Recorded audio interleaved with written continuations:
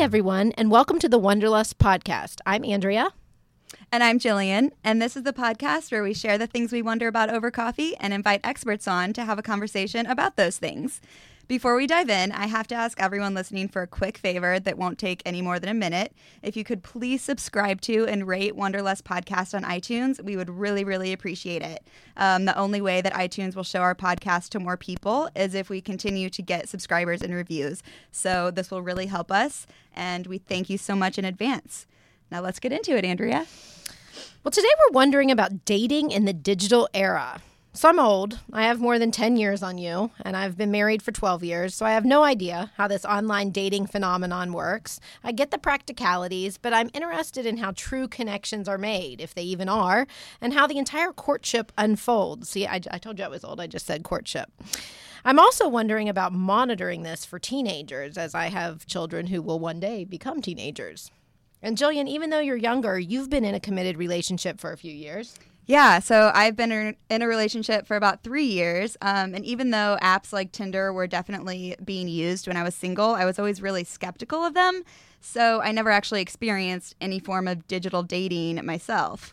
But now it's become almost unheard of for any of my 20-something and even older single friends to not be on one of these apps. So I'm surrounded by all of these digital daters, for lack of a better term, and there are questions that I'm constantly asking myself, like, in what ways has it changed dating culture the most? Does it make dating harder? Does it make dating easier, more or less enjoyable? Yeah, and the statistics are staggering. 40% of Americans use online dating. 10% of 18 to 24-year-olds used online dating in 2013, and that percentage is now 30% today. 55 to 65-year-olds who use online dating has risen from 6% in 2013 to 12% in 2016. And more than 7,500 dating sites exist worldwide. And some stats that really stood out to me, 49 million people have tried online dating.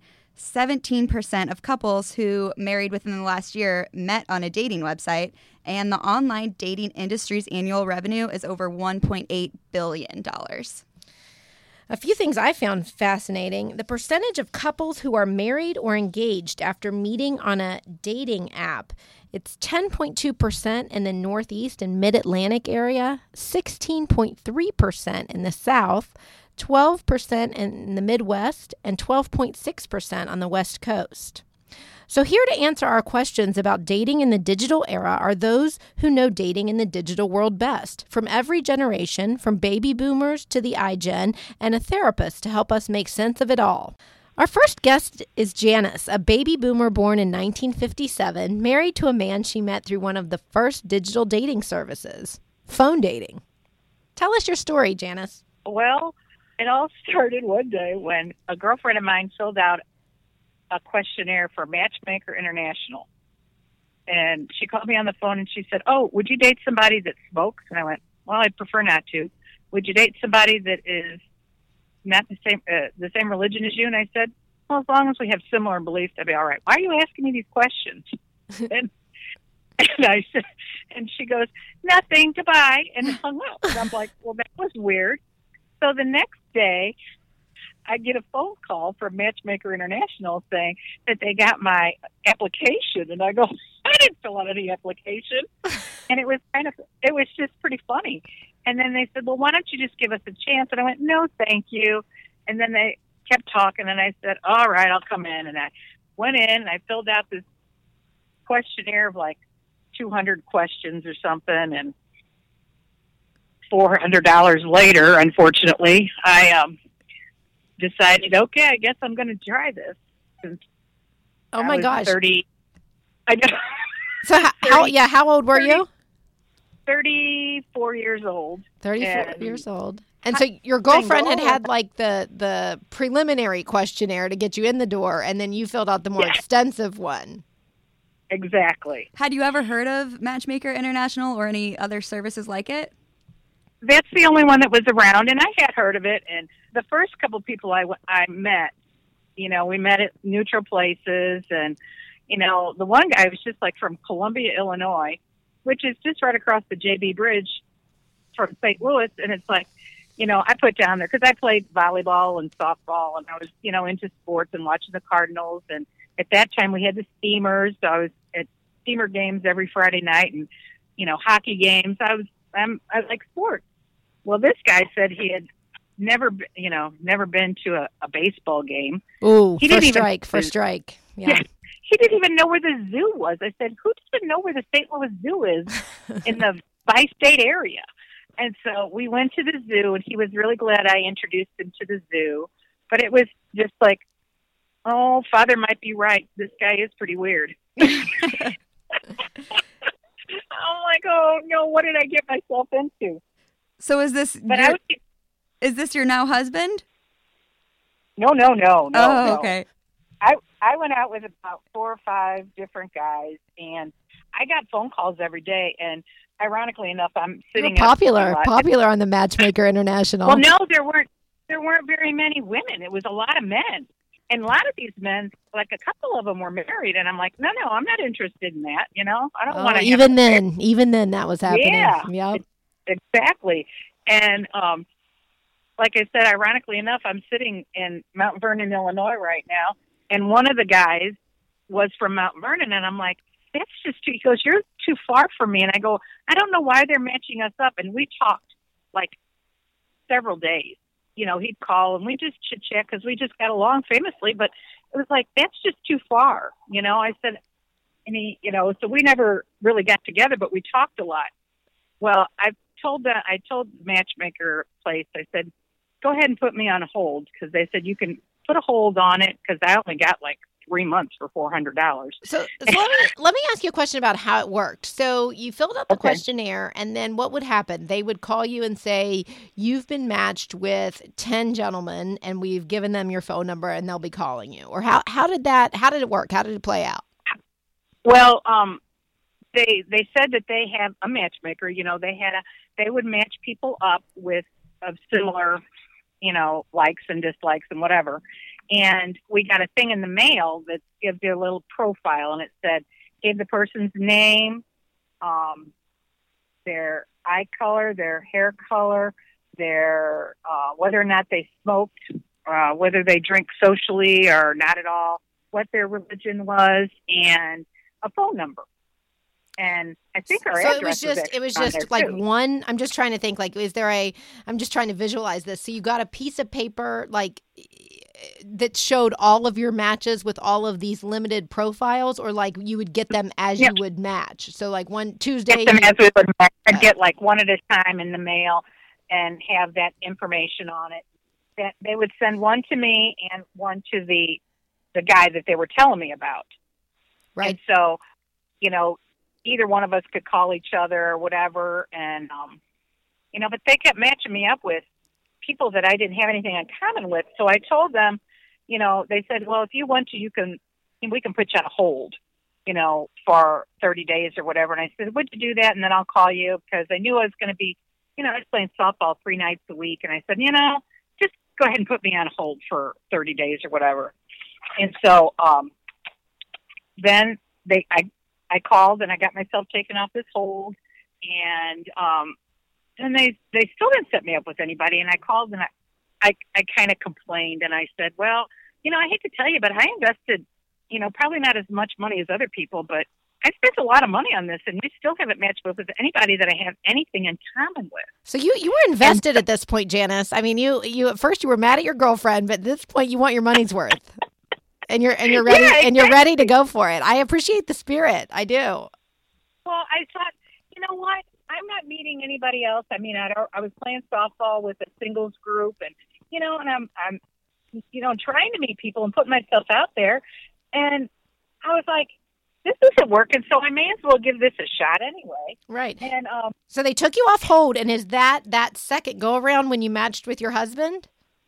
Well, no, I complained, and they gave me 3 free months, and that's when I said, that's how I told my husband. I said, well, I got you on a freebie. You paid $2,000, but I got you on a freebie. Nice. So that's when I met him, and we met at a mutual location. And the first time we talked on the phone, it was like we called it kismet. We're old school. It was like, holy cow, we just hit it off. So do you know what your husband's motivation for signing up to this for this service was? Did his friends put him up to it like yours, or did he actually choose to do this? He just chose to do it because he wasn't meeting anybody. He had already been in the Air Force and in the Army, and he just was like, I'm not meeting, I don't want to go to a bar and meet a girl. And, he's not near as outgoing as I am. He's just as talkative, though, once you get to know him. But, and how old was he when he signed up? You were 34, and how old was he? He was 32. 32. Okay. Mm-hmm. So when you embarked on this, when you found out that your girlfriend had done this and you said, okay, I'm going to give it a try, what did your friends and family think? Were they... Oh, they thought I was crazy. Yeah. Yeah. They thought I was nuts. My mom was like, I'm not so sure about that. And like I said, my friend Father Walsh was like, nothing but a bunch of weirdos. And I go, you're kind of right. I did meet a couple of weirdos, Father, but I did meet a couple of nice people too. Right. And other people are like, you're brave. You're so brave. And I go, nothing ventured, nothing gained. Did you know anyone else at the time who had ever used the service before, or are you the first person, in your friends and family group that had done so? Oh, I am the only one, yeah, in the whole family and group. Until later on in life, and my younger sister. Okay. Oh, nice. So you got your free months. You've met this guy, and you think, hey, this could be serious. And you're starting to introduce him to your friends and family. Do you tell them how you met? Absolutely. I told everybody. Okay. And we started talking about marriage on our first date.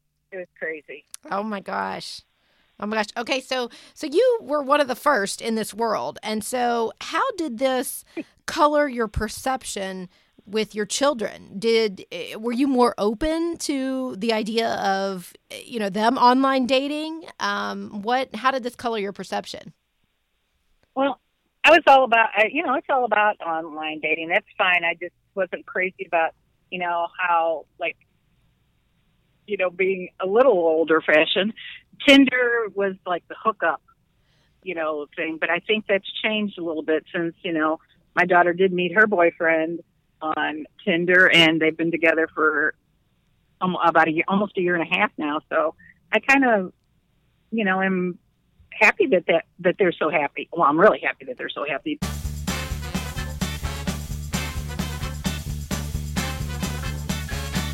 Our next guest is Charlotte. She's a Gen Xer born in 1971. She's currently in a relationship, plus she has kids born in the 2000s, so she can shed some light on the iGen perspective as well. Charlotte is a prominent personality in St. Louis, so we are very excited to have her on. Thanks for joining us, Charlotte. Thanks for having me. Hello. So I guess just start by telling us a little bit about your experience with dating in the digital era. Yes, it's been fascinating. In some ways, it's good. Now, when I was in my 20s, we had these phone lines, and they would advertise them in the back of various entertainment papers or late-night television, and you could call. So you knew they were really reputable. Right. And my friends and I would sit around and we would call, and you'd be on this party line with a bunch of different people, and you could talk all at once. And then if you wanted to, go into a private phone conversation with someone, you could do it. And we thought it was hilarious. And I did meet and go out with some people via that way. But I was always the person who loved it so organically. You meet, you're at a party, and you connect. But you get to learn about each other on the date. As I found the internet came to be, and you can really screen each other on the internet, how different it was when the internet first came about and we started meeting in chat rooms. And you didn't even know if you were talking to someone who said that they actually were, right? Right. Now here we are with all these new ways to connect online and to research people. And I think that's both good and bad. And what I noticed before I would even get to the date, I already knew everything about this person, and the mystery was gone. And I missed that. I really missed having that dinner where we could talk about family and schooling and career. That had all been covered already. Yeah, it's already a foregone conclusion. So when you were in these chat rooms at the beginning of all of this, did you ever have any successful dates that came from that? I did. You know, it was my 20s, so I don't know how much success I was really. I was kind of just looking for a good time. And by that, I mean just hanging out, having someone to go dancing with. I know it's so innocent, right? But just finding just some super cool guy to just go dance and have a good time with me. And I did. Then I started shifting my thinking to marriage material. And I realized, I don't think I can meet the man of my dreams this way. And I don't know why I was so closed off to it, but that's when I stopped with those chat lines. So from that point, have you used any of the modern day like dating apps or even websites that are available? Well, it was hard for me being someone who is it's a very small spotlight, but it was enough of a spotlight that when I would be on a dating site, people would write and say, why are you on a dating site? Can't you get dates off of a dating site? Don't you have people coming up to you at work after you do shows? You know, being on stage, isn't that enough? And I said, well, no, I mean, I want people to meet me and understand what I do for a living, but want me for me, the real person, not just the character that I am on stage. Right. And that became a big, well, I guess it was, in a way, it was a help because I could let people know who I was, but I couldn't get past the, why are you on here? What's wrong with you if you're on a dating site?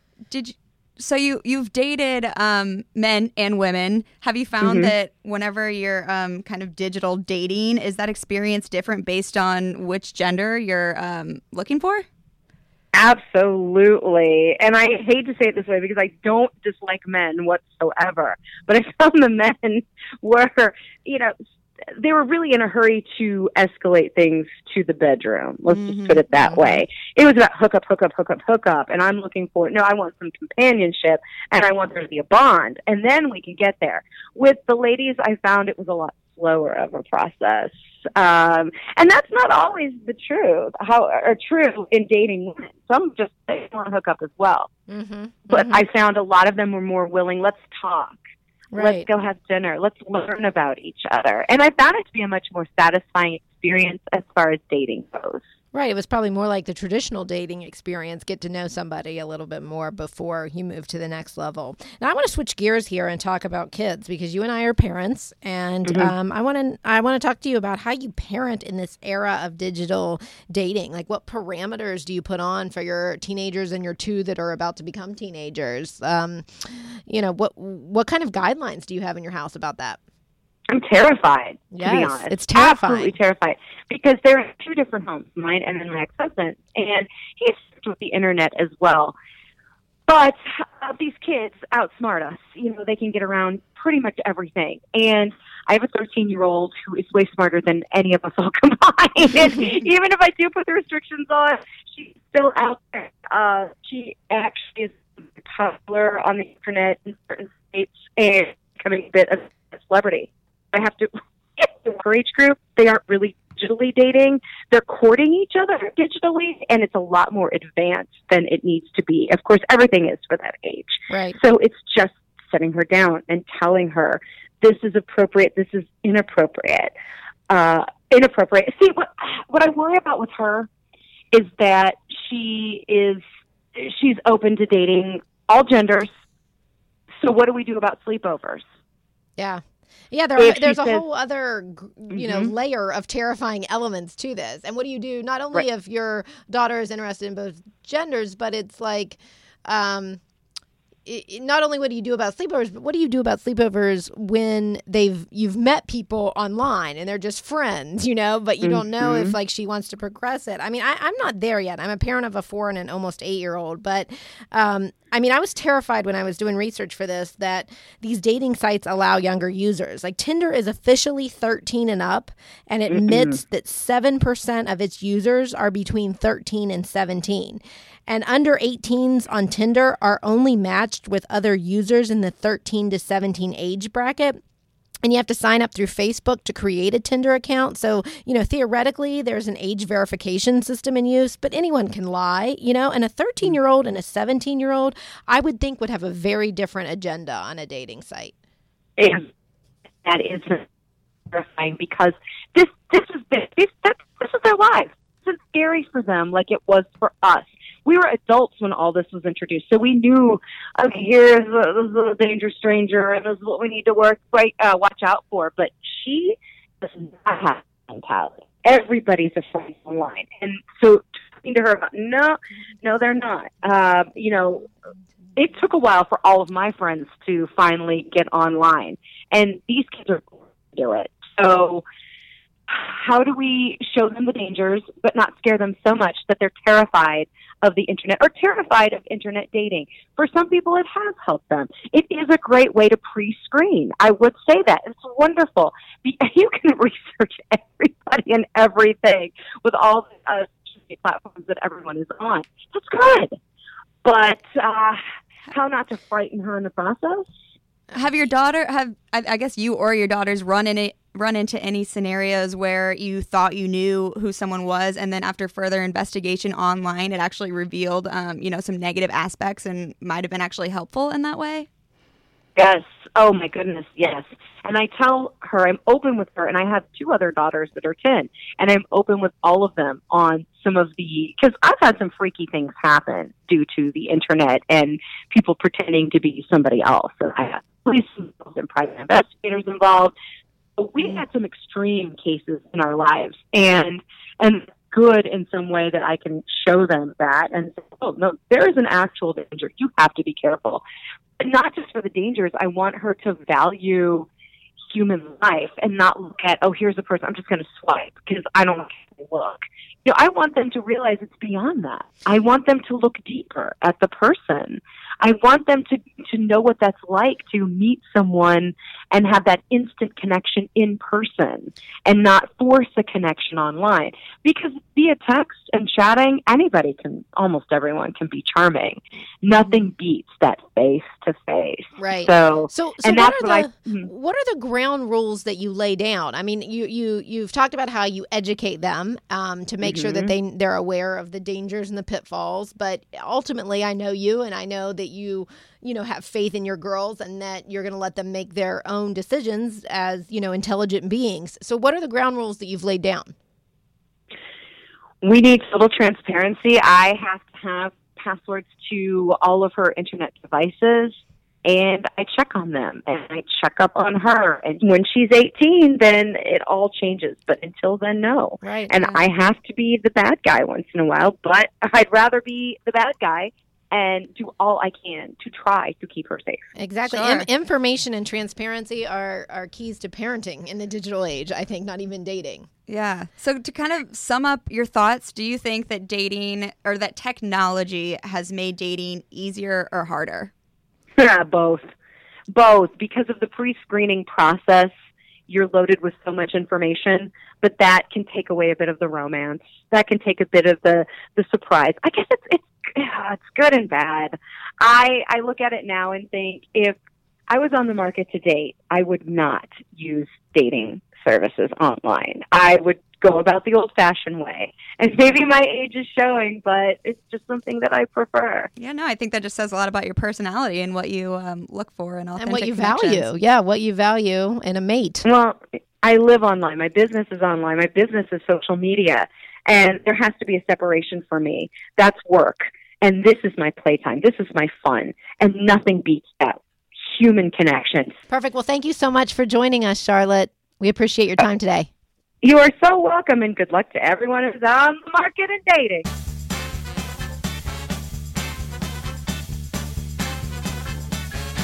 Our next guest is Matt, a senior search consultant at a healthcare recruitment firm with offices throughout the country.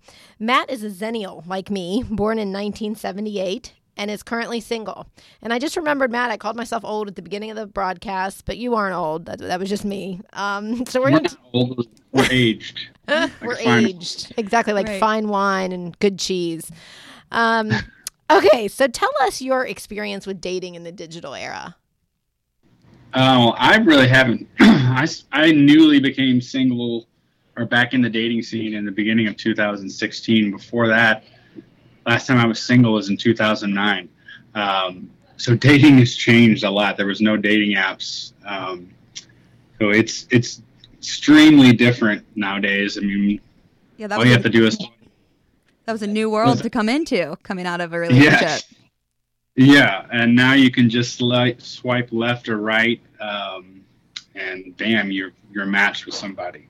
It definitely takes away a lot of the personalness of it, but it is what it is. I mean, I can complain about it, but I have to accept that's just the way dating is nowadays. So that's an interesting point. So you said you have to accept it. So is there any way, do you feel like to actively date today in 2017, you have to be active on these apps? You can't just go the old school route and mine your, friends and family for connections and, meet girls at bars and things like that. You have to be on there. Well, I'm kind of past the meeting girls at bars stage, but it's I kind of just look at it as another way to meet people.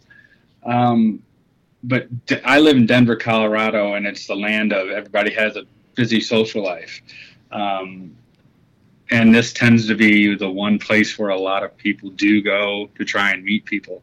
I'm not sure if you're familiar with Tinder and Bumble, but Tinder, you match with somebody and then either party can email each other. But then there's Bumble. When you match with somebody, then the woman takes control. She has to send the first message. Are you on both of those? I'm on. Actually, I don't use Tinder anymore. I just use Bumble. Just because the word on the street is most women don't like Tinder because they just get message after message after message. Bumble gives them the control back and cuts out on unsolicited pics of. Yep, got it. You got it. We're with you. Yeah. So on a scale of 1 to 10, how much do you enjoy dating in the digital era?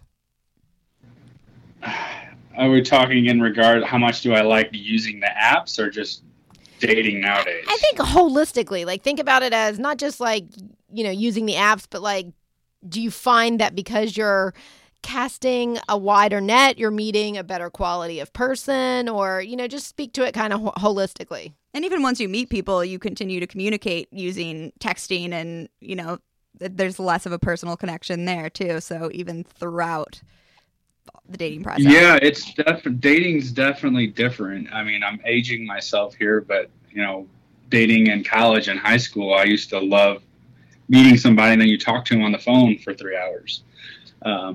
I've lived in Denver for almost 2 years, and I've talked to one woman on the phone. Wow. When I first moved out here, I actually did call a woman, and it creeped her out. She's like, "Why are you calling?" So that's you really are limited to either meeting in face to face or texting.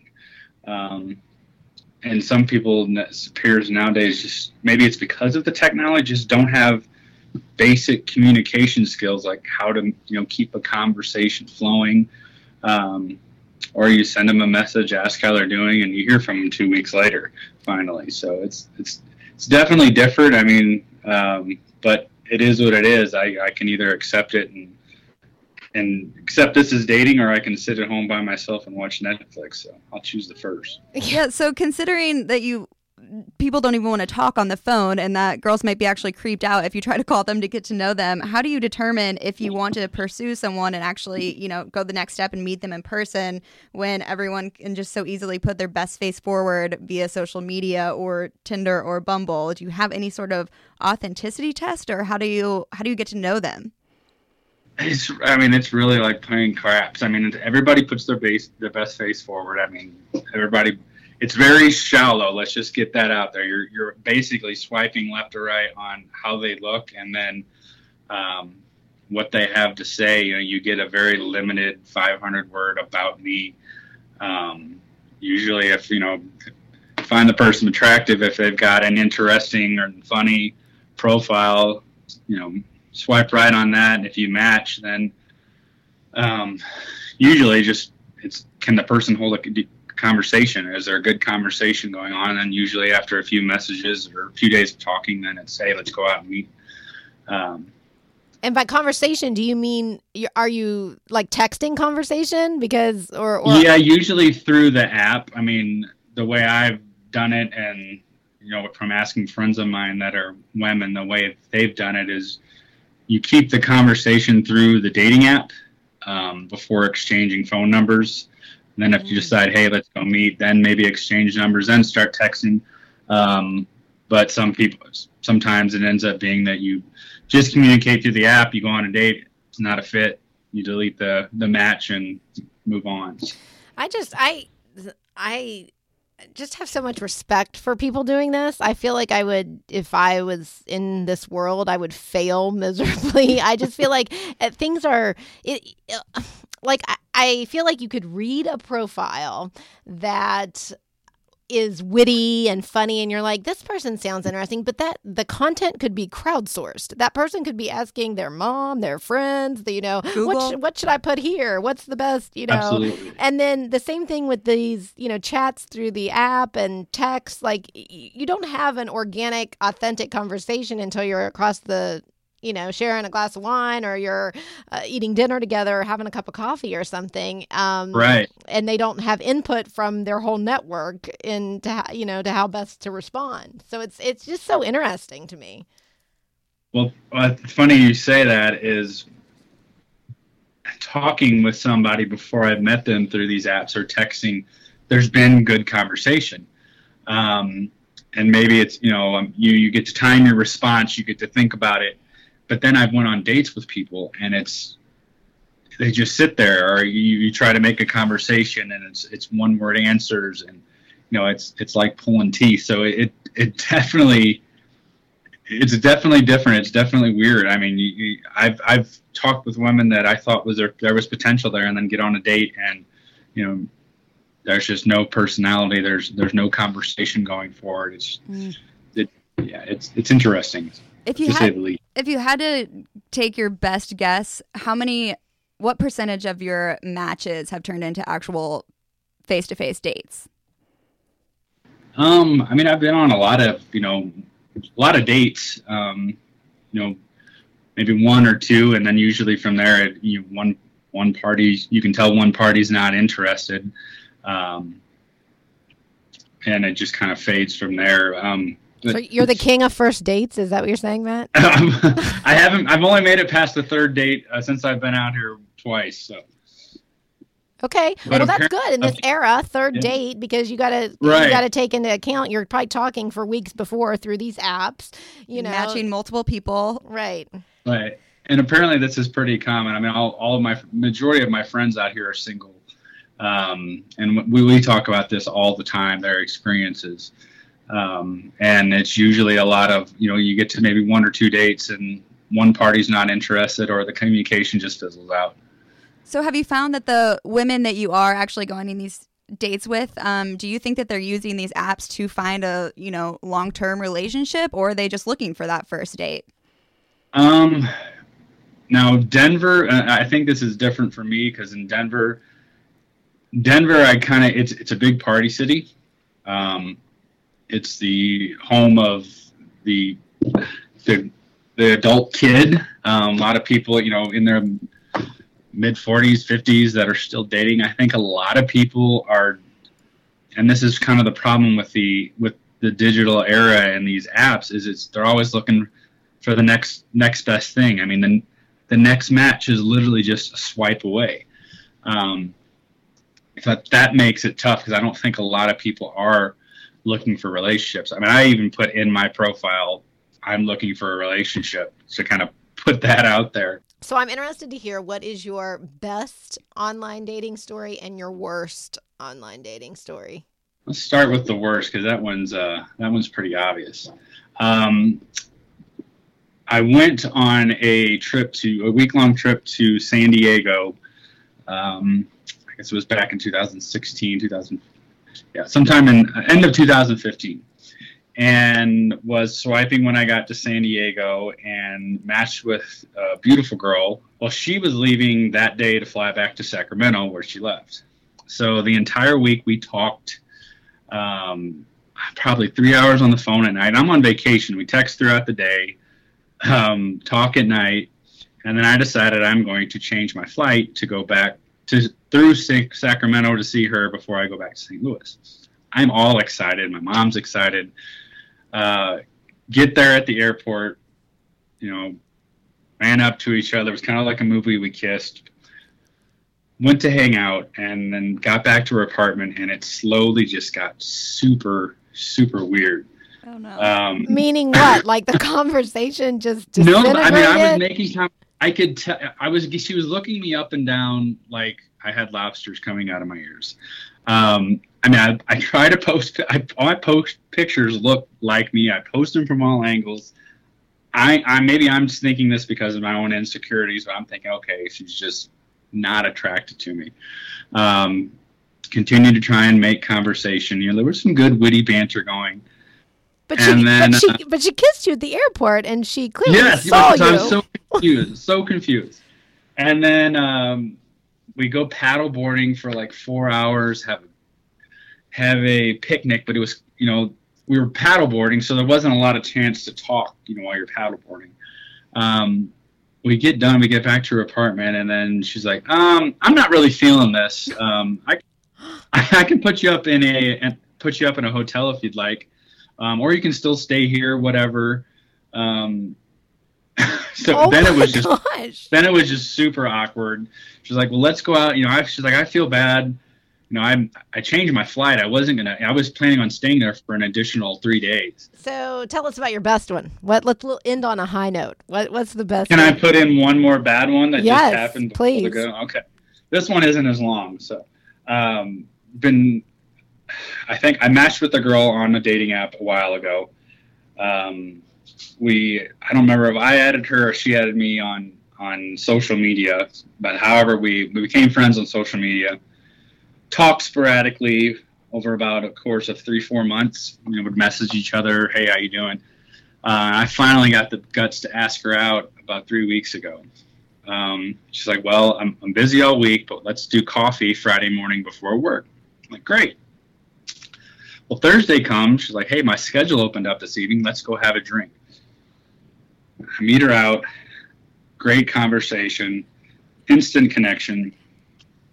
Sat there, talked for about 3-4 hours. Go walk her out to her car. We kissed. She was getting in her car. Got back out of her car. Came over to give me a kiss. And I can't wait to see you again. Let's still do coffee tomorrow morning. Great.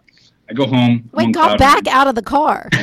Wow. Yeah, she was getting in her car and then came back to give me another kiss. She's like, she kept telling me how great of a time she had, how much fun she had. So I'm, my ego's getting big. I'm thinking, all right, great. Awesome. So I get to the coffee shop in the morning. I text her when I was on my way. Hey, I'll be there in about 15 minutes. Didn't hear anything. Got there.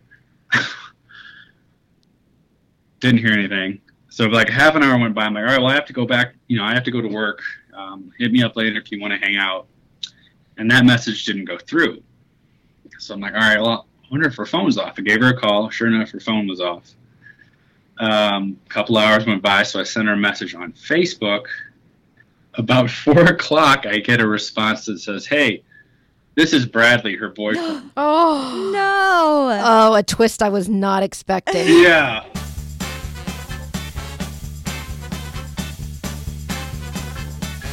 Next, we have Jordan, a millennial like me, born in 1993. Jordan is currently in a relationship with a guy who she actually met on Bumble, the dating app. So, Jordan, let's start by talking about how you met your boyfriend. I understand that on Bumble, the girl is required to initiate the conversation with the guy. So, how'd that go down, and how'd you get to where you are now? Yeah, that's a great question. I actually re-downloaded my Bumble app recently to see what our first conversation was, and it was actually surprisingly boring.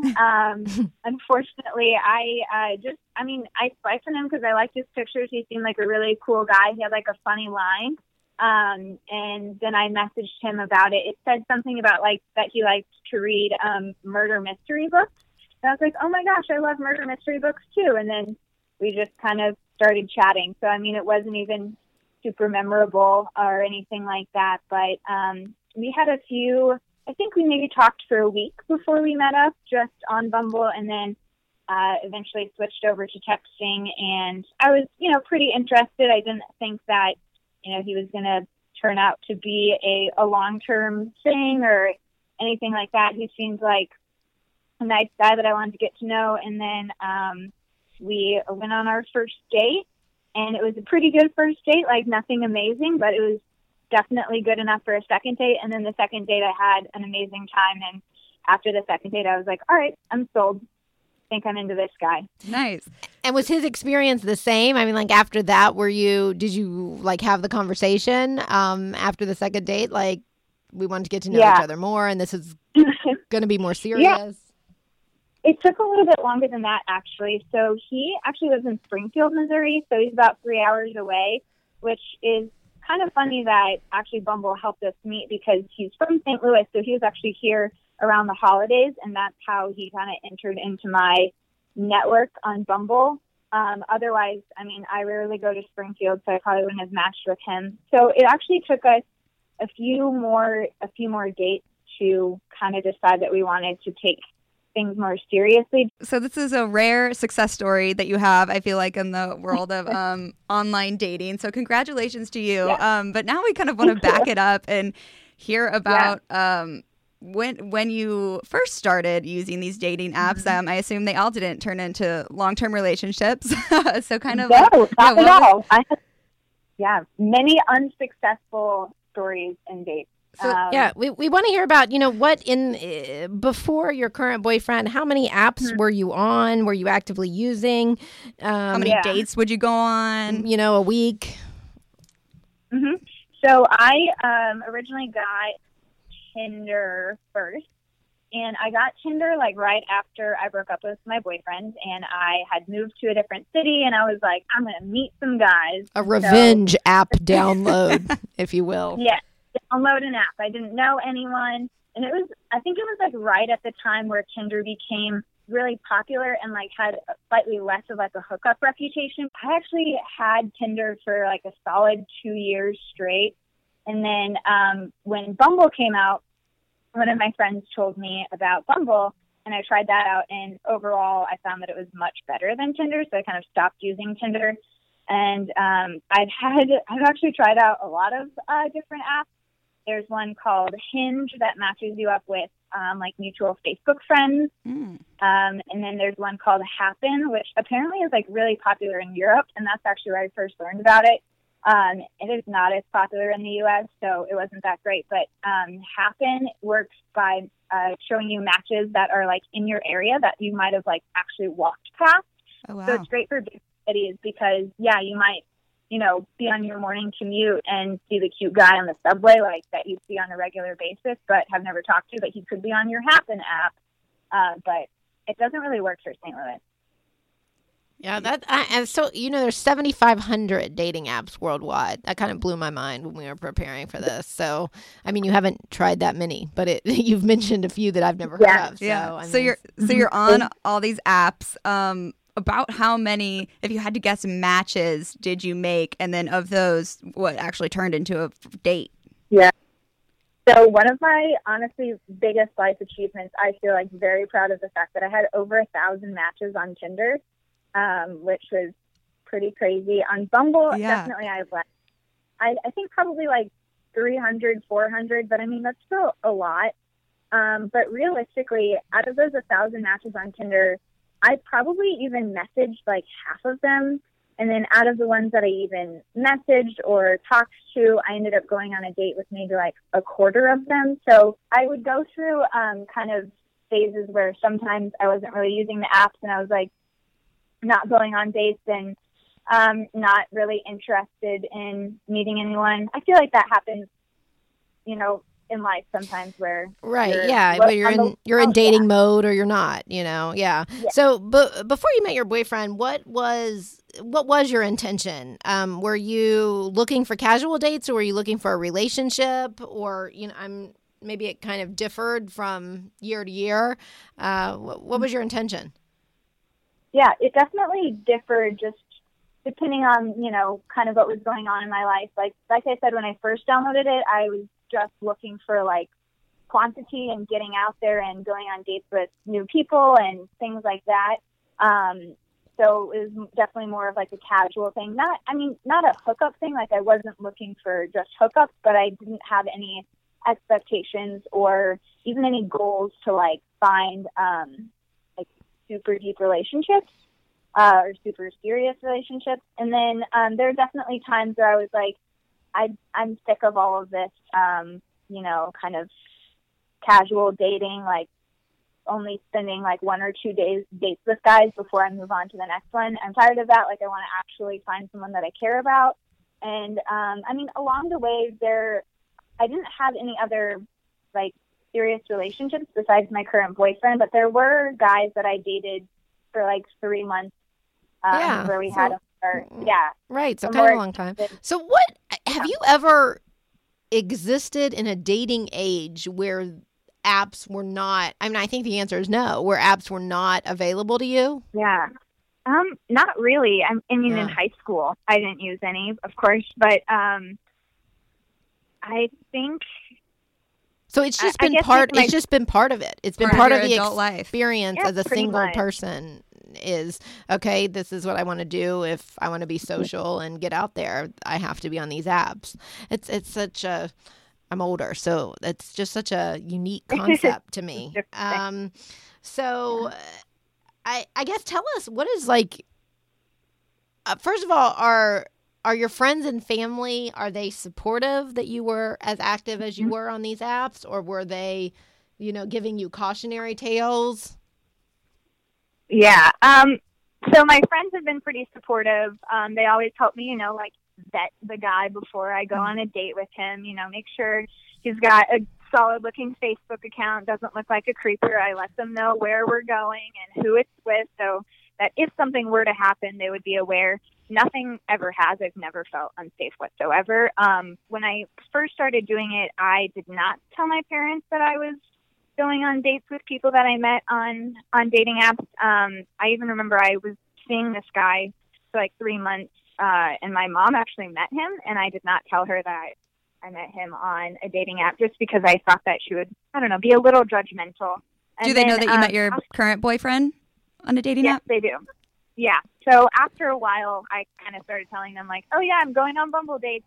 And at first they were like, oh, that's weird. Like, you know, stay safe. But they've gotten used to it. My brother is actually on Tinder as well. So they've kind of just adapted to the fact that this is the way that people meet each other nowadays. And it's not as weird to me as it was when I first started. And they don't think it's weird either. Do you think that it's harder or easier to truly get to know someone on a personal level when you meet online versus in person? Because I'm sure you've had experiences where you've just, you know, met a guy at a bar or at a social event and gone out on a few dates. So you've, you know, seen what it's like in both ways. Talk to me about the difference, if there is one. Yeah. I think that the main thing with using these apps and just meeting people online is that you're very aware of all of the options that you have out there.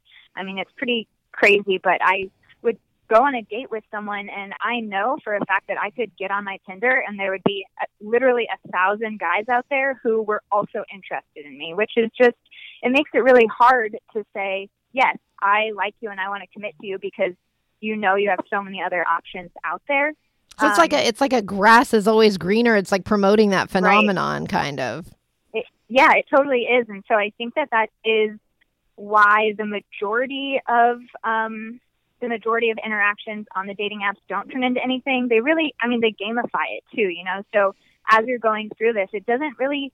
Sometimes you can forget that there's another person on the other end who's like texting you back or who you're talking to, and it's not just a game about who thinks I'm pretty. So I think that it's kind of a matter of when you go on a date with someone, setting clear expectations or just lining up, because I've definitely been on dates where guys are looking for a girlfriend and I'm not at that point. So, you know, it doesn't match up. And then there are definitely people who are just looking for something casual and right.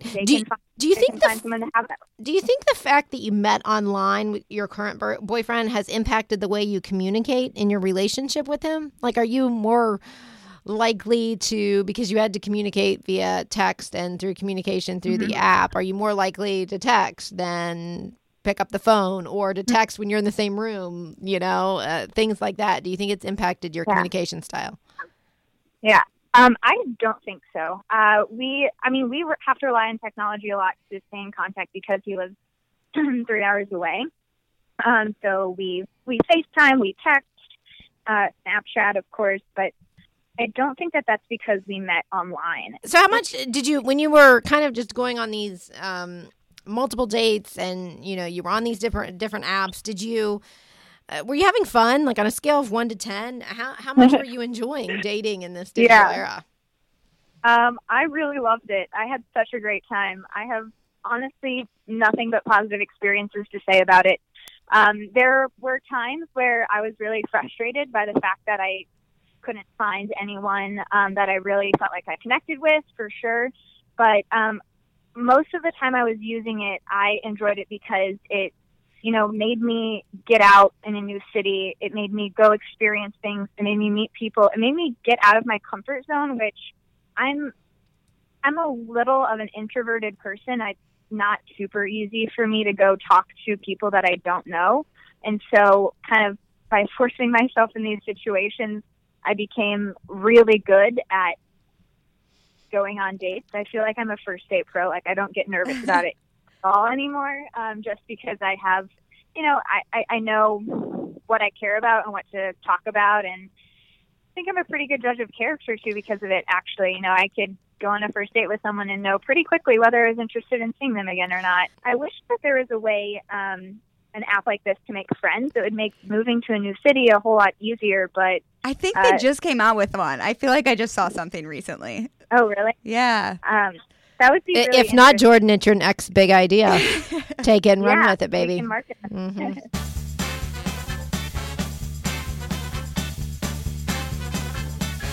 Okay, our final guest is Micah Ross. She is a licensed professional counselor, a therapist, relationship coach, and she regularly speaks about healthy relationships and partnerships, communication, effective arguing, and more. So thank you so much, Micah, for joining us today. We've talked to a bunch of people before you joined the show about, dating in this digital age. We've gotten a Zennial's perspective, a millennial, a baby boomer. We've talked about it from a parenting perspective. And so what we kind of want to talk to you about is, what are you seeing in your practice as a result of all of these dating apps? Are you seeing more emotional or physical affairs? I don't know that I can say that I'm seeing more emotional or physical affairs because of dating apps.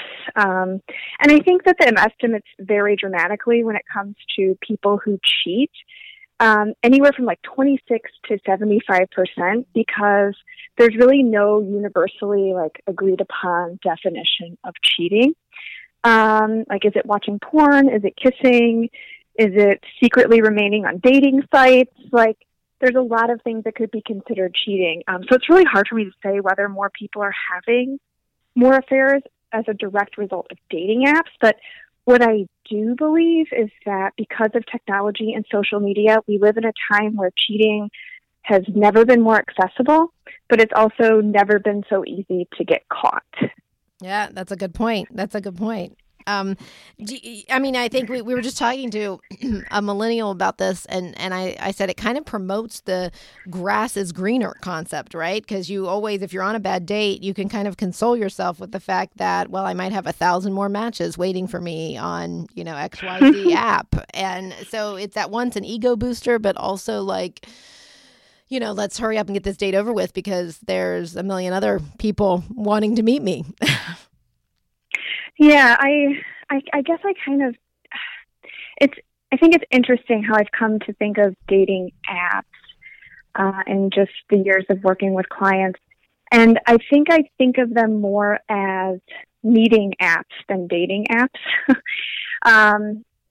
Because they increase the potential to meet people, but it's not necessarily. I like to think of it as that first meeting, not as a first date. When you're meeting on a dating app, I like to think of it as a first meet. And I like your concept of a first meet because, we were talking to people about their worst and best experiences, and someone had shared that. you can be witty and your whole content can be kind of crowdsourced, right? Your profile, you can ask your mom, you can ask your best friend, and you can ask your funny friend about how to respond to a certain message on an app. But when you get face to face with somebody and it's an organic conversation, that's the real deal. That's your first meet, and that's the person's real personality. And sometimes it matches what you've seen online, and sometimes it does not. And I'm kind of right. I mean, I joke with my husband all the time that if I would have ever seen him on social media or seen a dating profile, I mean, I would have swiped left. I would have been like, next. I mean, nothing. The way that he presents himself online is nothing at all like what he's like in person.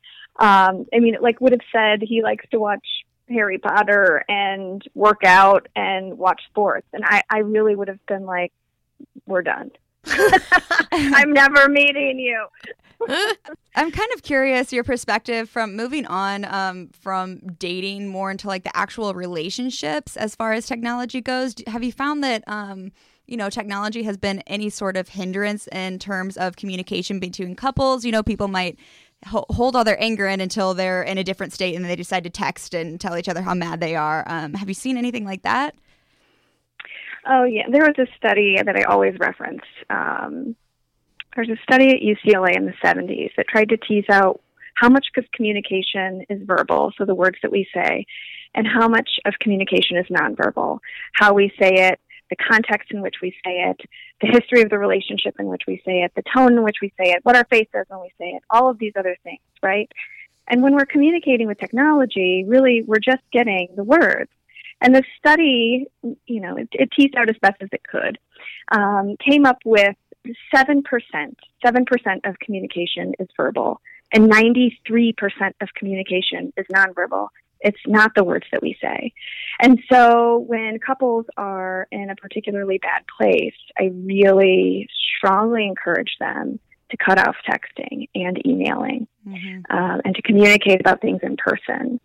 As you've been practicing and as this has become more and more prominent, do you see that people's ability to truly connect and communicate effectively has kind of disintegrated as we've become more connected?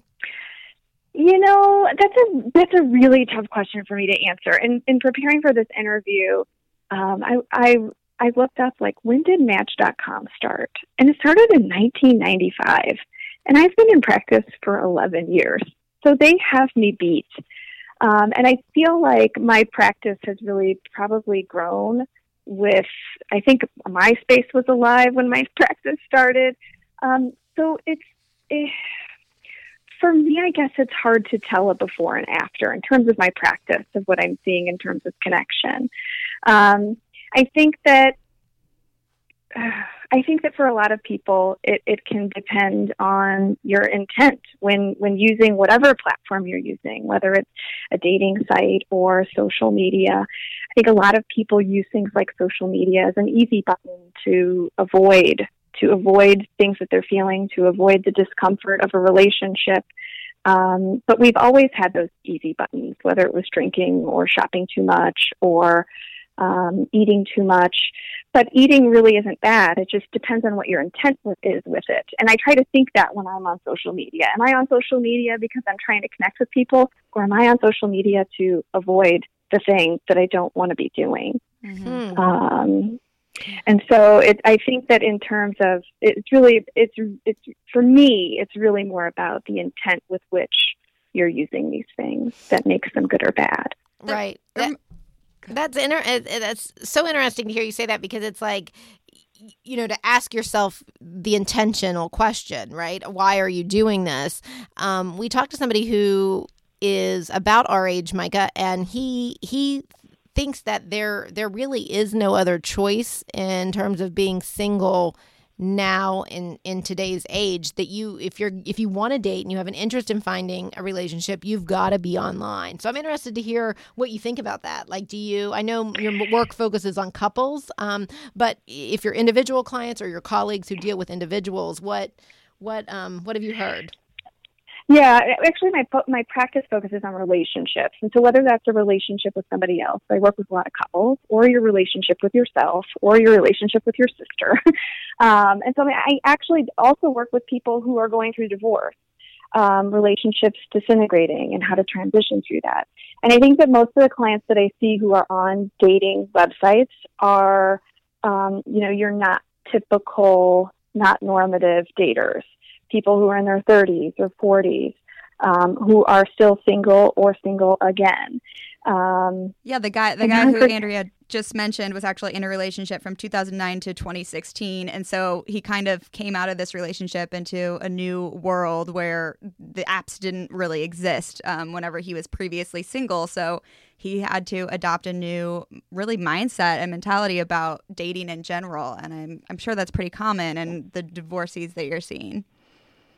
Right. I taught human growth and development at the master's level for years, and I think with that comes a whole lot of facts that live in my brain that will probably never go away. And one of the surprising things is that your 20s, the life stage, the decade of the 20s, is considered the loneliest decade. So people in their 20s report being the loneliness, and I always found that so fascinating, and everyone in class was always super surprised by that fact. But it's because people in their 20s are in all different sorts of phases of life. Some are starting a career, some are in school, some are starting a family, some are single, some are marrying, some are not. And I think that with people being in all sorts of different places comes loneliness. And I think that's also what impacts people who are dating in that non-normative time of your 30s, 40s, or beyond, is that you don't have a lot of contemporaries, and it's lonely. And where do you find the single people in their 30s and 40s and 50s if it's not online? Where are they hanging out? And so, yeah, I think that's why. And I've guessed that's why a lot of people who I see who are in the 30s and 40s are definitely online. They're definitely complaining about being online, but they're definitely online. Would you advise a client, it might be case-by-case basis, but would you advise a client looking for a relationship to look online? I think it depends on where they are, how frustrated they are. When people come to me with dating issues, they're usually coming to me because it's been quite some time, or they feel like they're struggling finding that person that they want to be with for the rest of their life. And at that point, we usually are talking about all the options. What have you tried? What's worked? What hasn't worked? And I even go over people's online dating profiles with them. I just had a woman last week. She's in her 30s. She's never been married. And she was talking to me about getting back online, and she was dreading the whole process. And she thought, I need to lose weight before I do this, and I need to do this before I get on. And she looked at me and she said, I'll just never be a size 2 again. And I said, that needs to be in your profile. And it completely mortified and terrified her. She's like, no, I need to Photoshop my picture. And I said, no, you need to put in your profile, I will never be a size 2. All right, unless you're never planning on meeting these people in person. Right, exactly. Right, but I think that we want to project this perfect image so that we don't have to feel ashamed about who we are. We don't have to really be seen. But if you're wearing a mask when you're dating, how is the person that wants to be with you supposed to find you? You're in disguise. Exactly. And there are plenty of people out there who want to date someone that will never be a size 2. Right. But that's her standard for herself, and not the person who she's supposed to be with for the rest of her life. Right. Is not his standard.